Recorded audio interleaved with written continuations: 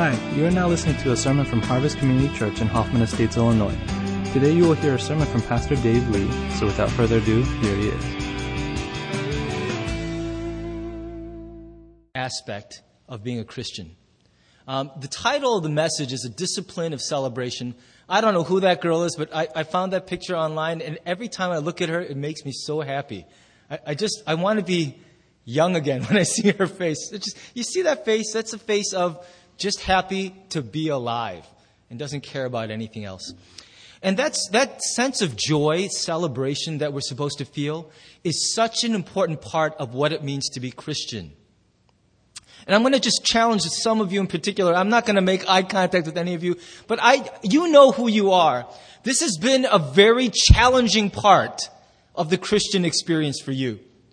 You're getting sick and tired of people asking you, is everything okay? And you're like, yes, everything's fine. This is just how I look. Leave me alone. And it could be that everywhere you go, the countenance you wear is one that is dour and joyless.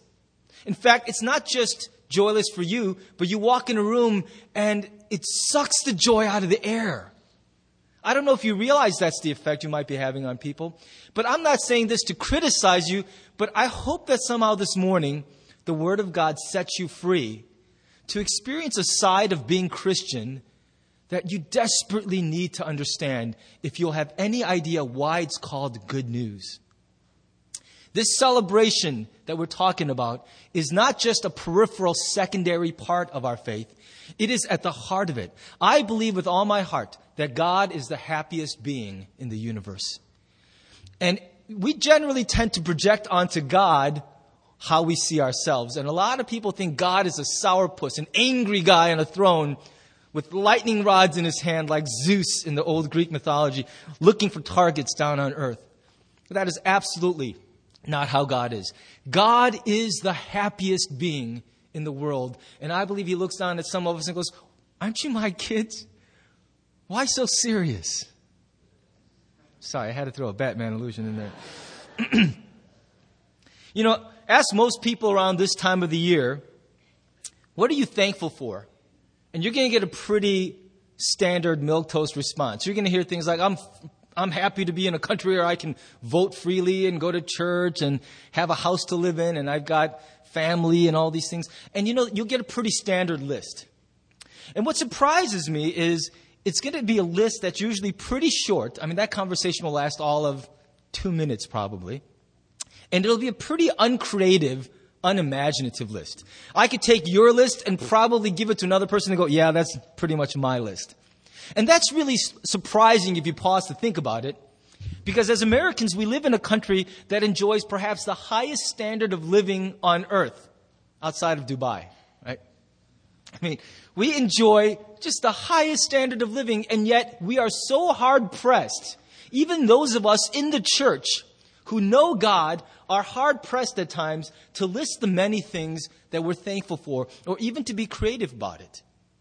And then if it happens that the question is asked of you when you're going through a rough spot in your life, chances are you can't think of a single thing that you're thankful for because there's so many things in the world in your life to be unthankful for. And that's also shocking considering that we have in our hearts the greatest news and the greatest gift that has ever been extended to human beings.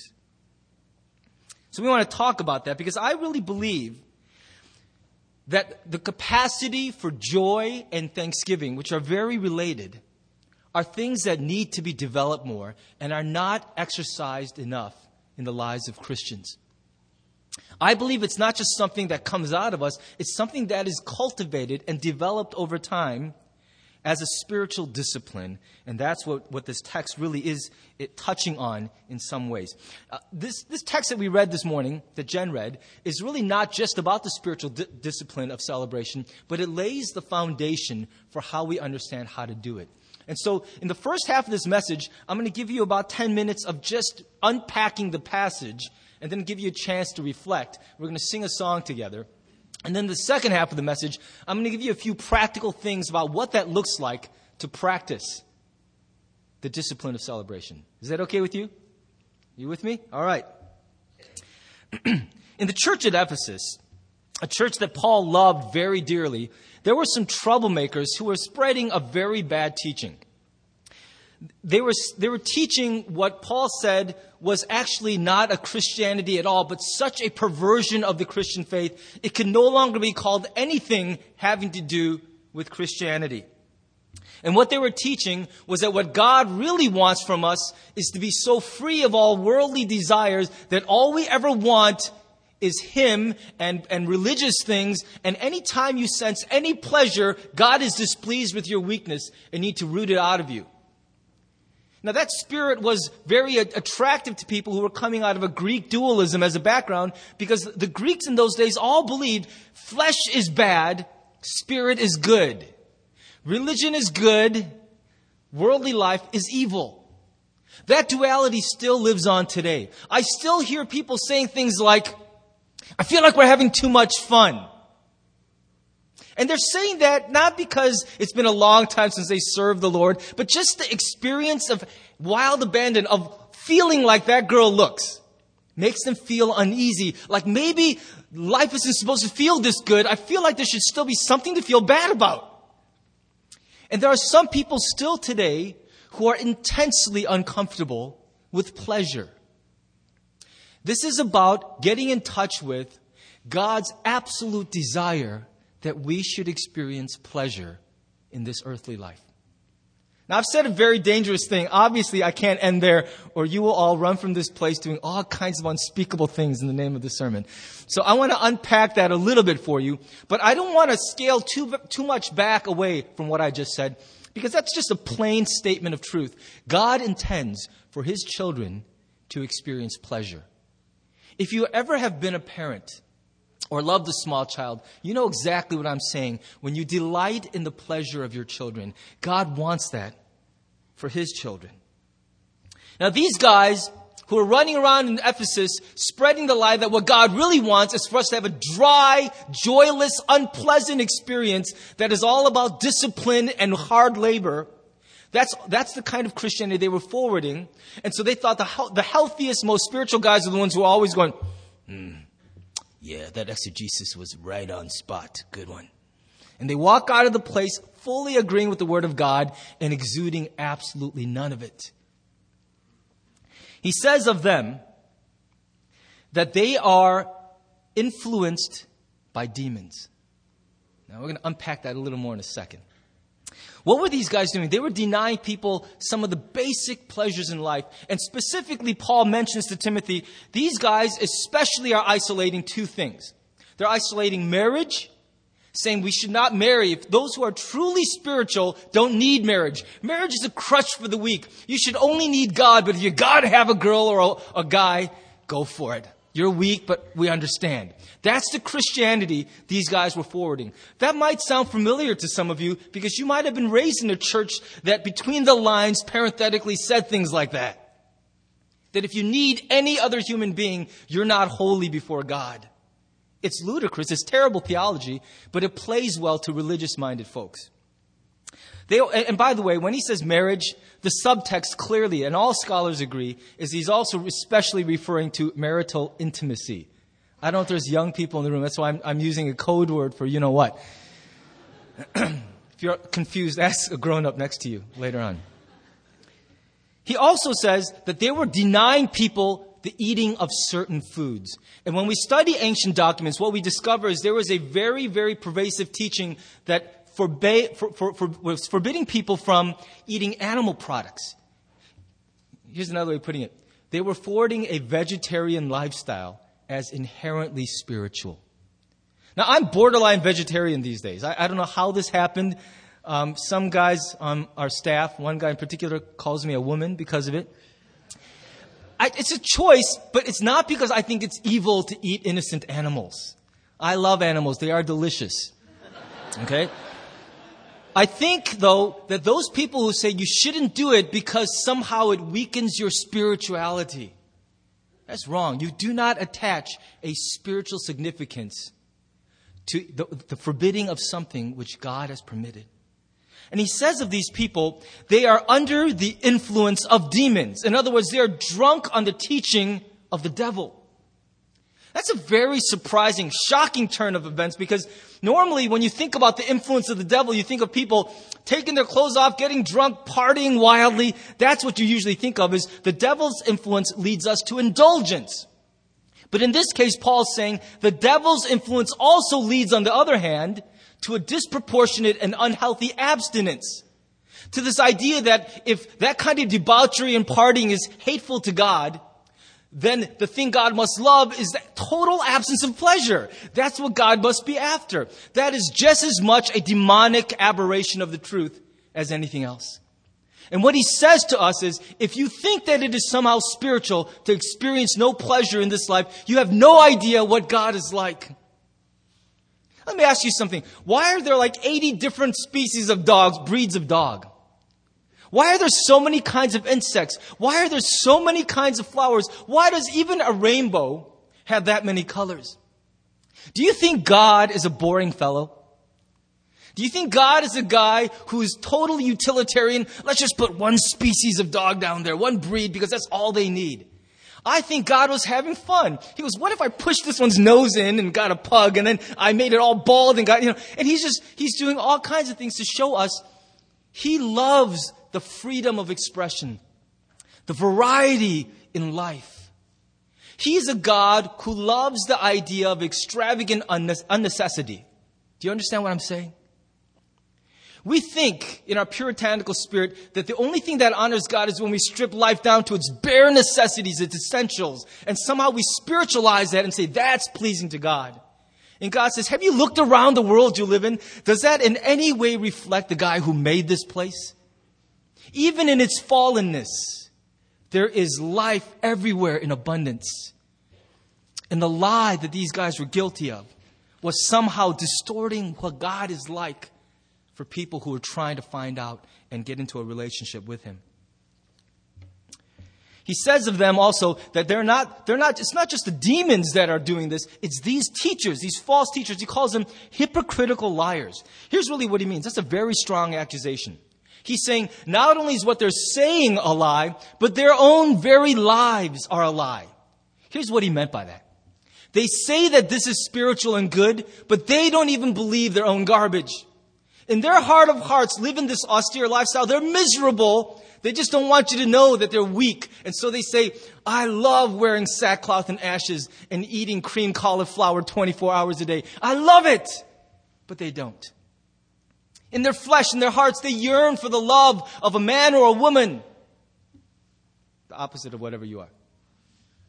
They long for it. And when they feel that, especially around springtime rolling around, and they see everybody falling in love, and they feel it, and what do? Instead of honoring what God has deposited, they suppress that truth with a false spirituality that says, that's weakness welling up in me. I need to squash it. Now keep in mind, God has called some to be single and some to be vegetarian for a different variety of reasons. But it is by far the exception and not the rule for humanity. What they've done is every time they felt God's natural inclinations toward receiving His goodness welling up in them, they squashed it down. They pressed it down. Just like those women who wear, in those old days, they wore those, what are they called, corsets? And then they tie it real hard and they're walking around like this, and you pull one string, boom, it all comes out. It's all pent up. That's what they've been doing with their souls. And he says of that, very graphic language, it's like they were searing their conscience with a hot iron. The Greek word for that word sear is kateriadzo, from where we get the English word cauterize. Any medical people here? I was a surgical tech for a year. Cauterization of human flesh is disgusting. You take this hot thing and it smells like bad Fritos. Okay? And what you're basically doing is burning the flesh to close up a wound or a bleeding part. And it scars it. And it makes it numb. If there were nerves in that part of the skin, they ain't there anymore. And that's what he says of these people who lie to themselves and then spread that miserable lie to others. Is that it's like their own hearts, their consciences are scar tissue now because they have suppressed the truth of God so habitually they can't even feel genuine pleasure anymore. And he says of that is absolutely not God's plan for the human experience. Are you with me so far? Because obviously I'm going to have to unpack this even a little bit more to sharpen, because some of you who grew up in more puritanical traditions are very uncomfortable, perhaps even slightly angry with what I'm saying right now. You might perceive a danger in what I'm saying, and I'll just comfort you by saying, I'm with you. There's a great danger in what I'm saying. Huge danger. The second half of the message will try to undo some of the dangers. Really, this idea of abstinence, according to these liars in the Ephesian church, was tragic because it was so unnecessary. Because what Paul writes is, these gifts which they're denying are legitimate gifts which God gave us, intending that they are received with thanksgiving. Thanksgiving. In other words, we don't just grudgingly go, all right, Lord, I'm weak, thank you. You see how weak I am. He wants us to go, thank you. I've been really wanting this. And you gave it to me, and I'm so grateful. And to receive the gifts God is extending to His children with freedom and with gratitude. Now, most of us, when you ask, what are you thankful for? We think of the really big things. But it's the mundane things that lay a foundation in our hearts for a growing capacity to be grateful. I'm convinced one of the unhealthiest poisons, toxins in the spiritual life is an attitude of ingratitude. I see it all the time. People walk in and they want to have a conversation with you, and their starting point is, I get nothing in this life. I got nothing to be thankful for. I'm entitled to more, and I never get it. And there's this attitude of just being unthankful, of choosing not to see how much goodness surrounds them already. The fact is, they have failed to see all the gratitude that surrounds them, so then when they need it, they can't see it at all. It's like the trust fund kid who sits around on his yacht with $100 million in the bank and whines all day about how bored he is and what a cruddy life he's got and how his parents are never home. Let me get out the violin and play for you. Did you pause to think about what you have? Not that that's a good thing, right? But at least start there. Don't act like you've got nothing good if you haven't paused to actually look around and open your eyes and see that even now, in the valley of despair, God has deposited visible signs of His goodness in your life. It's interesting how the things we complain about today are the very things our hearts longed for yesterday. The young man who says, man, when I finish this education and get my real job and get my own money, I'll be happy. It's the same guy whining about his job today. The young lady says, man, when I finally get a man to love me and marry me and he sweeps me away, I'll be happy. And she's the one going, Pastor Dave, I need to talk to you about this loser, which I done married. And then they say, man, if I could just have the fruit of my wombs spring forth in new life and have a baby like everyone else. And then at 4 a.m, they're going, can I return it? I saved the receipt. I want to be done with this. It's interesting how every new provision of God that fulfills a longing of our hearts yesterday becomes tomorrow's complaint. That's a sign that a muscle in our soul has not been properly cultivated and developed. I suggest to you today that you can't begin with just conjuring up a feeling of gratitude where you don't really see anything. But I suggest to you that the way you begin to learn this discipline of celebration is to intentionally look for God in the ordinary things of life. You'll be astounded at how much you see of God's goodness if you will just actively look for Him. I love what G.K. Chesterton wrote. Are you guys familiar with G.K. Chesterton? He's a guy who lived about 100, 150 years ago. He wrote some really insightful things about the Christian faith. And I love this quote. He's speaking about how we get so bored of life. We have this droopy-eyed, been there, done that attitude. And yet God is so different from us. Listen to what he writes. Because children have abounding vitality, because they are in spirit fierce and free, therefore they want things repeated and unchanged. They always say, do it again. Parents know what I'm talking about, right? And the grown-up person does it again until he is nearly dead. For grown-up people are not strong enough to exult in monotony. But perhaps God is strong enough to exult in monotony. It is possible that God says every morning, do it again to the sun, and every evening, do it again to the moon. It may not be automatic necessity that makes all daisies alike. It may be that God makes every daisy separately, but has never got tired of making them. It may be that He has the eternal appetite of infancy. For we have sinned and grown old, and our Father is younger than we. I love that last line. I think it so accurately describes the sophisticated, bored, wearied spirit of our American generation today. Looking around at all the goodness that surrounds us, we're already sick of being on the planet. We're already numb to the almost intoxicating, embarrassing abundance of goodness around us, so that we still are able to find room to complain and despair even now. And yes, you pray. How many of you have the same prayer every meal? I mean, for years, let me just tell you, for at least 15 years in my Christian life, this is what I literally said before every meal. Heavenly Father, thank you for this wonderful meal. In Jesus' name I pray. Amen. Sometimes I could actually be writing a letter while I'm saying it. It just comes out of me. Do you have that prayer that's sort of rattled off? You feel like you're going to get indigestion if you don't say it, so you just kind of say it and maybe you'll digest better. You know, it's interesting how in the most monotonous, repetitive things, we stop looking for God. They become the new baseline of our entitlement, of the life we deserve to have, at the very least. Instead of realizing that this morning, while you were eating breakfast, hundreds of children around the world died because they didn't have a morsel to eat. You know, this idea of eating a meal and saying, I hate this cereal, is so repugnant to God. It's so repugnant to Him because it signals to Him that we've stopped looking for Him in the abundance of things He provides every day to say to you, you are so loved, you are so taken care of. How could you ever doubt?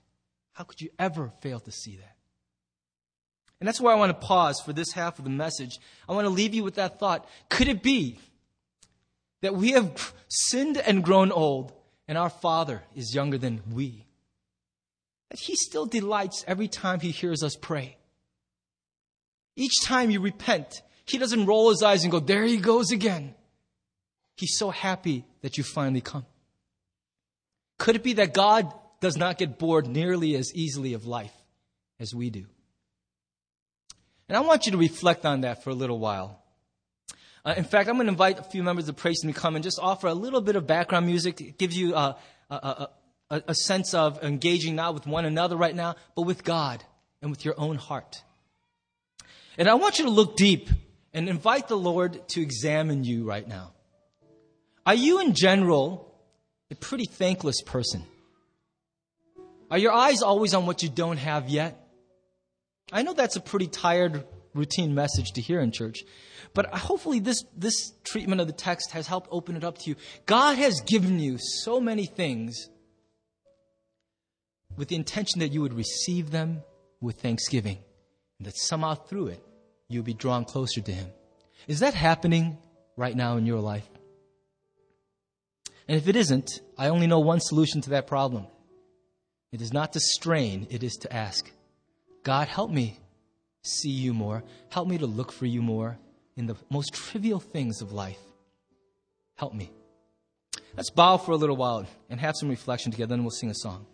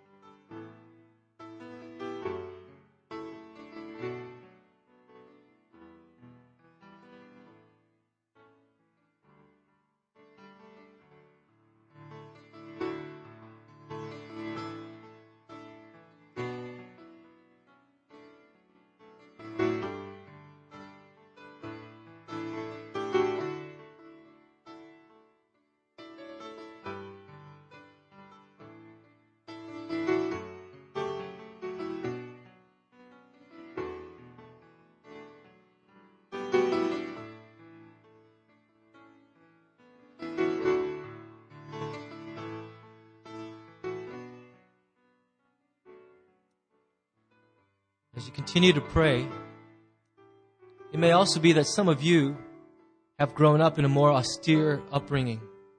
And someone along the way lied to you, the same lie that the Ephesian church was receiving. And so today you've grown up thinking that somehow the height of spirituality is to be dour and joyless and okay with the fact that there's no pleasure in your life.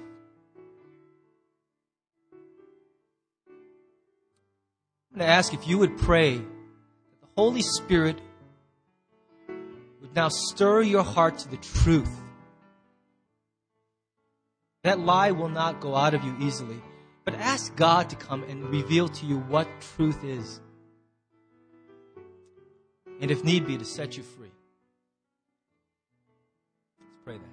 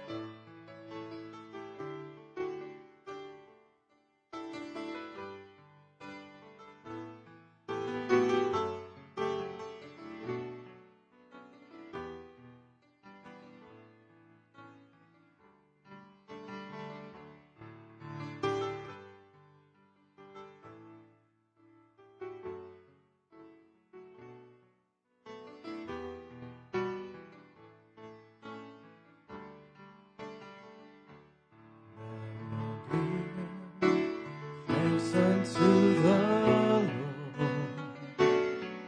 with all my heart. I will tell everyone of the things that thou hast done. I will sing praise to thy name.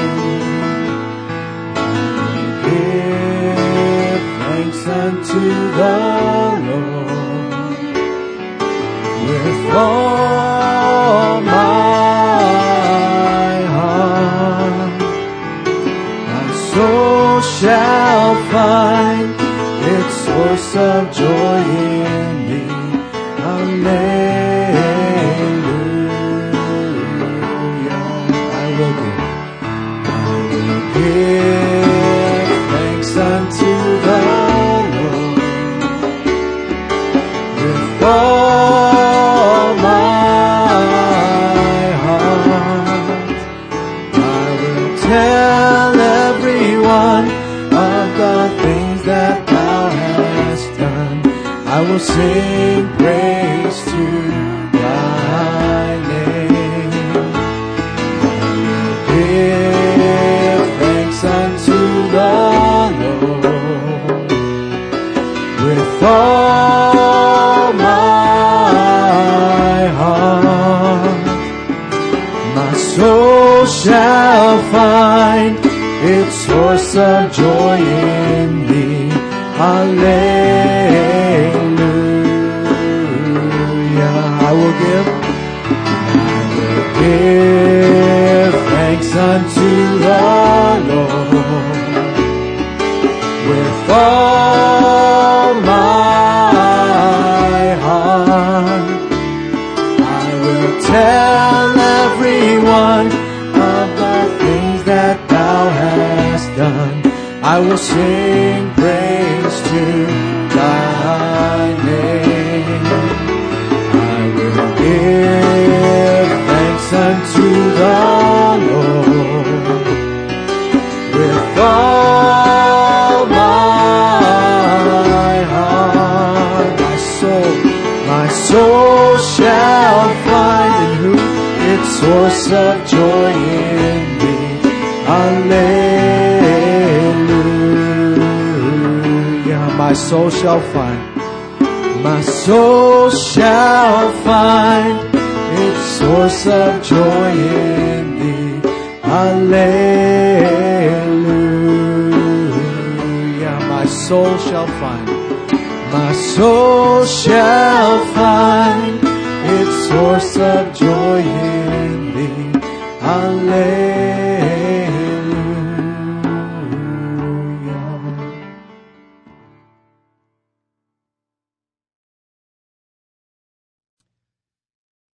So let's imagine that you're convinced that we do need to start looking for God in the everyday blessings of life.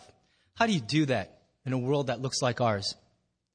How do you do that in a world that is going at 100 miles an hour nonstop, where insomnia is the rule and not the exception? How do you do it? I'm going to give you some practical guidelines for the practice of the discipline of celebration. And if you'll heed these things and start putting some of them into practice, I think it'll revolutionize the way you feel about your relationship with God and even about your life. The first thing I want to give you is this. You need to slow down. Have you guys ever seen marathons on TV? I watched the marathons in the Olympics. I didn't think it's possible to watch guys run 26 miles and it would be good television. They managed to do it. I watched the entire 2.5 hours coverage of the marathon until the first guy ran across the tape.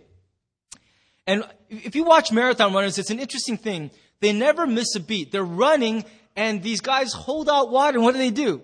They grab it, they pour some on themselves, they drink some, and then they just drop the cup and keep running. They never slow down. That's the wrong way to receive a gift. Can you imagine if you had a birthday party, and as people are coming out of the car, you're like, oh, don't take your coats off. Where's your gift? Where's your gift? Where's your gift? See ya. And you just, wouldn't that be a pretty bad way to have a birthday party? I think in order for a gift to be received, it requires some intentionality. There's got to be a sense of transaction taking place. Acknowledgement is really what I'm getting at. How many of you guys who went to U of I took Japanese tea ceremony class? Anybody? I'm amazed. Few of you. When I was a college student, almost every guy took it because they wanted to impress the girls or because there was a girl they already wanted to impress who was taking the class. When you take Japanese tea ceremony, I never took it. I had too much dignity to take it. But I pretty much learned it from all the girls that took it. And there's so much drama. I'm like, dude, it's just tea. Give me some. They're like, oh, no. You got to turn the pot. And, there's all this. It's so slow. It's almost like the anticipation makes the tea taste better. Or maybe that's just their way of cooling it off. I don't know. But when it's finally done and you receive it, you don't just go, thank you. 2 hands, right? Isn't that the Asian way to receive something? Didn't you get smacked all the time when an adult was giving you something? If you're Asian and you try to get something from somebody with 1 hand, you got smacked all the time. You get things from 2 hands from adults. You receive it. You don't just grab it. You receive it. So many times in this passage it says these good gifts which God gives, they're intended to be received. Not just eaten, drunk, experienced, lived through, but received. And I'm absolutely convinced it's not possible to do that in a hurry.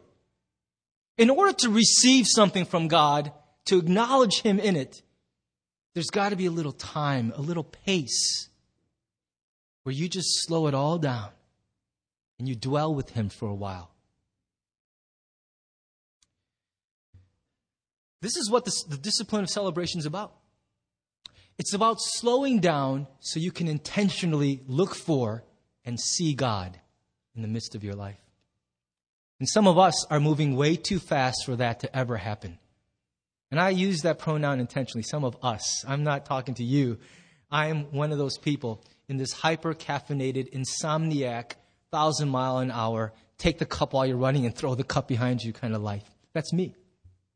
I know for a fact that's some of you. And some of you are really going to lose out if you don't slow down. I've been realizing this more and more. Some of the most precious gifts God has deposited in your life, you're totally missing while you're headlong in pursuit of something else you think is important. And someday you look back in time and find yourself weeping over photos where you're there, but you don't even remember the day. Your life is a blur. And you think that what you're chasing is so all important. And the net effect of it is you will have lost your life in the pursuit of a fake treasure. And you're not going to know that until you finally slow down and smell a few roses around you.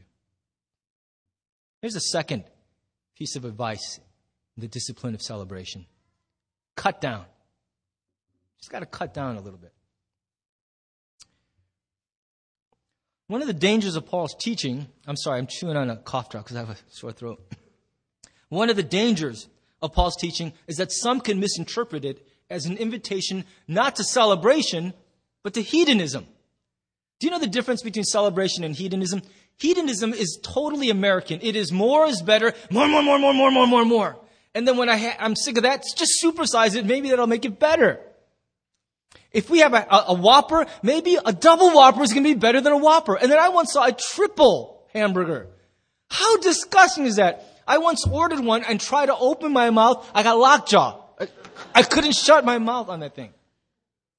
That's disgusting. And it is yet so American to presume that quantity is king. That somehow true enjoyment of life is to be found in abundance alone. That's a pretty predictable message from a pastor. But I want you to see what it says in this verse. Note this in verse 4. For everything God created is good. What he's saying is not everything is good. And even among good things, not everything good is equally good. But in all the goodness available to us in this life, it is the things which God has naturally made, the created order, things that he has provided in this earth that hold for us the greatest potential for satisfaction. That doesn't mean man-made things cannot be good, but when we tap into the rawness of the things God has made, there is for us a much deeper, richer satisfaction that is made available. I think we need to cut down in at least two important ways. The first way we need to cut down is, I think we need to learn to push aside some of the man-made distractions in our world to make more space in our lives for the God-made blessings and enjoyments in this world. Does that make sense to you? Here's what I mean by that. There are a lot of things in this world, technology, forms of entertainment, which I have no problem with. I don't think they're bad things, but they become primary things to the exclusion of other naturally occurring things. Children are notorious for this. How many of you parents are always yelling at your kids, go outside, feel the sun, be a kid. What is wrong with you? You're like little troglodyte, cave-dwelling little... Get outside and be young. What is your problem? And the kids are like, no, don't take away our video games and our television. It's a problem. But there is such a joy when the kids finally get pushed out the door. You hear the noises. Within 5 minutes, they're giggling, laughing, crying, falling, feeling the pain of a scratched knee and the joy of climbing a tree. And I've taken so many pictures of my kids playing outside because it makes me feel young again. I delight in the simple pleasure of children connecting to God's creation. I have a little confession I need to make to y'all. I've become quite fond of my machine. Maybe too fond of it. It is now for me a 60-minute-a-day habit. Don't leave the church. Your habits are worse than mine, all right? But listen, for 60 minutes a day, this is the way I've been medicating myself from the strain of the day, from your problems, okay? Weighing down on my shoulders, I'm like, oh, Halo, take me to another universe. Okay. That's just me trying to project my guilt off, but I have to own up to this. It has become the thing that I'm anxious to get my kids to bed and for my wife to fall asleep so I can have an hour of me time, killing total strangers online. And a few of the people at this church, giving them private lessons. And you know, the thing is, I feel that it's starting to take over a part of me that it shouldn't. And here's what I mean by that. And it takes some self-awareness to see this in yourself. That it's become a primary form of recreating when I believe it was never meant to be. And it's to the exclusion of some natural pleasures which I've stopped doing because I've got this other thing that helps me unwind the tension. I used to go for walks once a week with my neighbor. I don't do that anymore, and I miss it. I think we should start again. Just walking a few miles in the brisk cold, it's amazing how that connects you to the simple goodness of God. Talking with a friend while you're doing that is 1,000 times better than doing it alone. I used to run every morning. I got to get back into it. Somebody even gave me a free treadmill. It's sitting in my garage. And I'm looking forward. I shouldn't say looking forward. I should be doing it now. The simple pleasure of moving your body, feeling the endorphins, feeling the tension melt away, that is a pleasure which God intended for us. How many of you find yourself speed reading to your children, speed bathing? All 3 of you kids get in the tub now and you assembly line them. Shampoo, shampoo, shampoo. Scrub, scrub, scrub, scrub. Close your eyes, water's coming. Get out. I have bathed 3 of my children one time in 5 minutes. And one of them had long hair. This is not right. You're not supposed to do that. You're supposed to sit there with your kid. They're only that age once, And you're supposed to just relish those moments, but instead, you're so bent on advancing everything so fast. I want to get you to bed so that I can do my second business. Who told you need a second business? So I can do this, so I can do that, so I can do this, so I can do that. And all these things which God put in your life to fill your life are becoming distractions to these other things that we think are so important. The simple, natural pleasures. That's some of you, I'm sorry, some of you might legitimately need a second job. I don't want to criticize you, but weigh carefully the cost to you.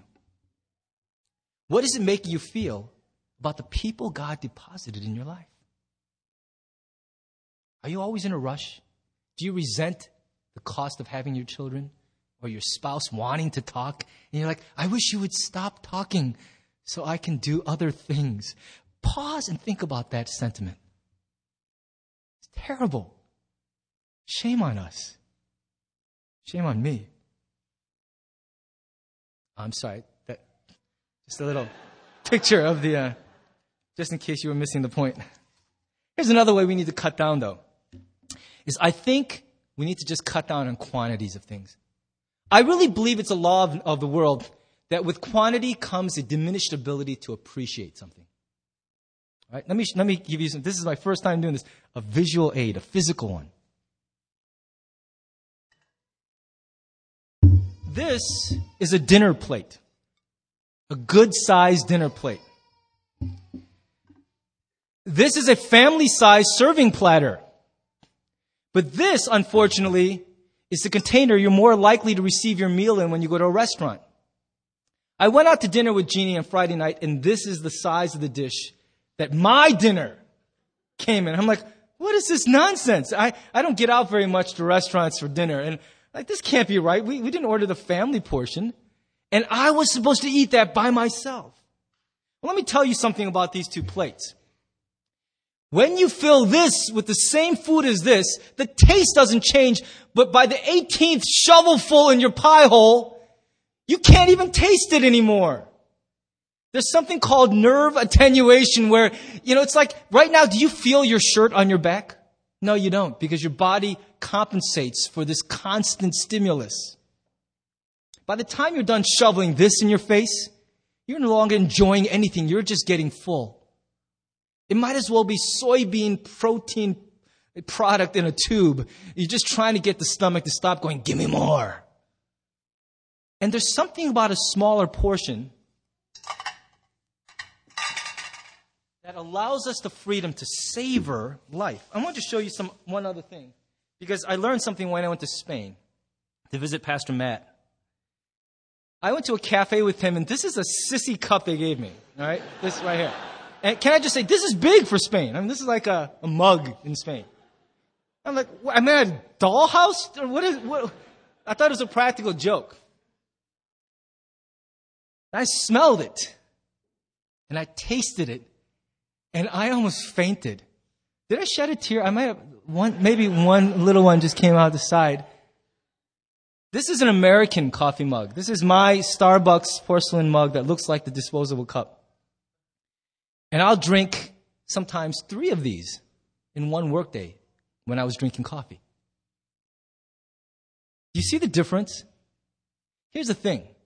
When you're drinking coffee out of this, it's just medicine. You can't enjoy this much coffee. It's just keeping you awake because you don't know how to go to bed at night. Spaniard can nurse one of these for an hour and a half. I know it doesn't seem possible. I took my first one and chugged it. I was like, where's the rest of them, I thought they'd come in 6-packs. But to be able to sip something like this for an hour and a half and talk to a friend, I want you to think about that experience, because truly, savoring the one small cup introduces us to a different kind of deep satisfaction, a gratitude, an appreciation for life, because sometimes the blessing comes in the quality of something, not simply in the quantity of it.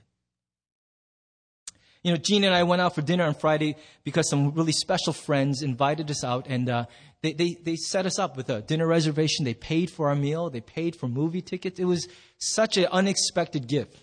And as we're eating in this fancy restaurant, which I probably would never take my wife to on my own dime, she was enjoying herself. And then we looked at each other. We caught each other's eyes and we said, what's so special about this? It happens twice a year. That's how often I take my wife out to eat. Don't get mad at me. That's how it turns out. You get 4 kids. It's kind of like no one will watch all 4 of your kids. So it's like, it's special because it's rare. And we thought about it.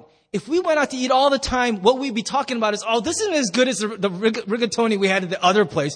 And we become food critics, food connoisseurs, instead of food eaters and appreciators. It wouldn't matter if you served me a slab of Spam. The fact that I'm in this fancy place with my wife, eating out and for free. The fact that it's so rare made it so delightful. And we realized that's why we treasure these moments. Then we walked 2 doors down from this restaurant to a place called Ethel's. Any of you ever been to Ethel's? If you like chocolate, you need to go to Ethel's. It's a pilgrimage to Mecca for you. And I went to Ethel's, introduced to us, in fact, for the first time by the couple that paid for our dinner. And I walked in, and I like chocolate, but I like to eat the 3-pound brick of Hershey's with almonds. I'm that kind of chocolate guy, You walk into Ethel's and you pay $3.50 for a little piece of chocolate, the kind you get in one of those assortments for Valentine's Day. And you're thinking, it better be dang good. And so I got one for me and one for Jeannie because that was our budget right there. Like, we each get one. And we sat down on the couch and we savored and nursed that one piece of chocolate for 15 minutes of conversation and fellowship.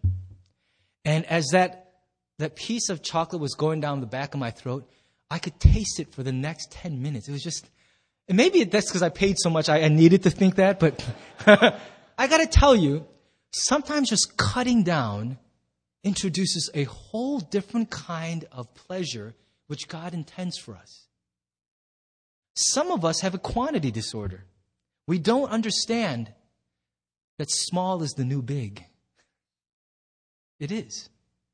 And if you could just cut down, and this is not about weight loss or any of that silliness. I'm not talking about body image. I'm talking about the fact that you need to be able to savor the goodness of what God's giving you in order to allow it to produce this response of gratitude that's a life habit. Let me give you a last thing. You need to bow down. You need to slow down. You need to cut down. But you also need to bow down. Do you see there in verse 5, it says, all these things are legitimate and can be and should be received with thanksgiving. But listen, here's the catch. Because it is all consecrated by the word of God and prayer. Now, don't take that the wrong way. That doesn't mean anything you accept, as long as you pray, that makes it okay. What it means is it is received as a valid, legitimate gift from God because it is a part of your relationship with Him. Because in the receiving of it, you are acknowledging this God. See, I don't believe receiving a gift or this discipline of celebration is just about enjoying something. It's about acknowledging the one who has made it possible. It's the difference between, wow, this dinner was yummy, and thank you for making me this dinner. Do you understand that you can visit someone's house and you can gush on and on about how good it tasted to you and realize that the whole time you never once thanked the person who gave it to you? I think this is the problem with some of our hearts, is that we are so good at enjoying life and so poor at acknowledging the one who brings joy to our lives. And it says what consecrates the gifts we enjoy is that we actually pause to say thank you, to acknowledge that this didn't fall from the sky. It's not simply the product of my own hard work. Yes, you have a job. Yes, you go to work every day early. You work out, you do all that. But God could take your legs tomorrow. He could take your life the very next day. You have no control over that. Everything comes from Him. Everything. Everything. And this discipline of celebration is ultimately about acknowledging God in all things. It is not found just in pleasure itself, but in slingshotting around that pleasure to realize someone gave this to me and He is worthy of my gratitude. And as you acknowledge Him, something happens. That experience of pleasure fortifies your soul instead of poisoning it. You take away that element of acknowledging God, and the more pleasure you experience, the more seared your soul will become. The more entitled and selfish and greedy and numb. But you acknowledge God, and pleasure will actually build you up spiritually. It seems mystical, but that's in fact the way it happens. That's why I believe that one of the godliest things we could ever say is thank you. It's one of the most spiritual and humble sets of words because it acknowledges that all the stuff that I love about my life, it came from Him. It didn't just happen. It came from Him. You know, it's a no-brainer to pray before a meal. And I'm going to close my talk here with this last G.K. Chesterton quote. And if you like Chesterton, what I've read for you from him, go out and get some of his books. They're fascinating, enjoyable reads. I don't agree with all his theology, but I love the way he uses words to provoke us. He says, you say grace before meals. All right. But I say grace before the play and the opera, and grace before the concert and pantomime. Not sure about that last one. And grace before I open a book, and grace before sketching, painting, swimming, fencing, boxing, walking, playing, dancing, and grace before I dip the pen in the ink. I think that's powerful. I don't think I need to unpack that too much. It's this idea of saying grace before everything that you receive from God, to acknowledge in Him that even as I jog this morning, it's not just the endorphins that makes me feel the high. It's you. And you gave me the legs to run this morning. And you gave me the freedom to do it. And you gave me $900 a month for a lifetime membership and whatnot. Are you with me? It is the acknowledgement of God that delights Him and nourishes us. And that's why before you do anything, is it a weird thought to pray before a movie? I just watched 007. I'm not entirely sure how much redemptive value there is in Quantum of Solace, but is it possible that you could even say, Lord, I can't believe I'm out to a movie with my wife. Thank you. I'm about to receive this entertainment with gratitude in my heart. I hope that's the way we learn to live. So that Thanksgiving rolls around, it's not just about dysfunctional family gatherings, a little awkward touch football, and then having to tell a bunch of people, yes, I am thankful for my house and my health and blah, blah. But I hope when Thanksgiving rolls around each year, it's just the culmination of a year of living in acknowledgement of God. Amen? Here's what I'm going to have us do as we close out today. For the next 5 minutes, okay, I'm going to have you pause to think about one commitment you're going to make in your life to begin practicing this discipline of celebration. Whether it's in the area of slowing down, cutting down, or bowing down, I want you to think about one tangible commitment you're ready to make. And then I want you to talk to one or two people around you. And hopefully it's not really deeply private. If it is, find a second one that's less private. And just share with them. Just because sometimes voicing it, saying it out loud makes it real. Makes it like, I've really got to follow through on this now. All right, would you do that? So the next 5 minutes, we're going to have some music playing in the background. And then when we're done with the 5 minutes, we're going to sing a couple songs to close our worship service. But I think it's important for us to respond practically and obediently to the Lord. So think about a commitment you'll make, turn to a neighbor, and share that with them. Can we do that?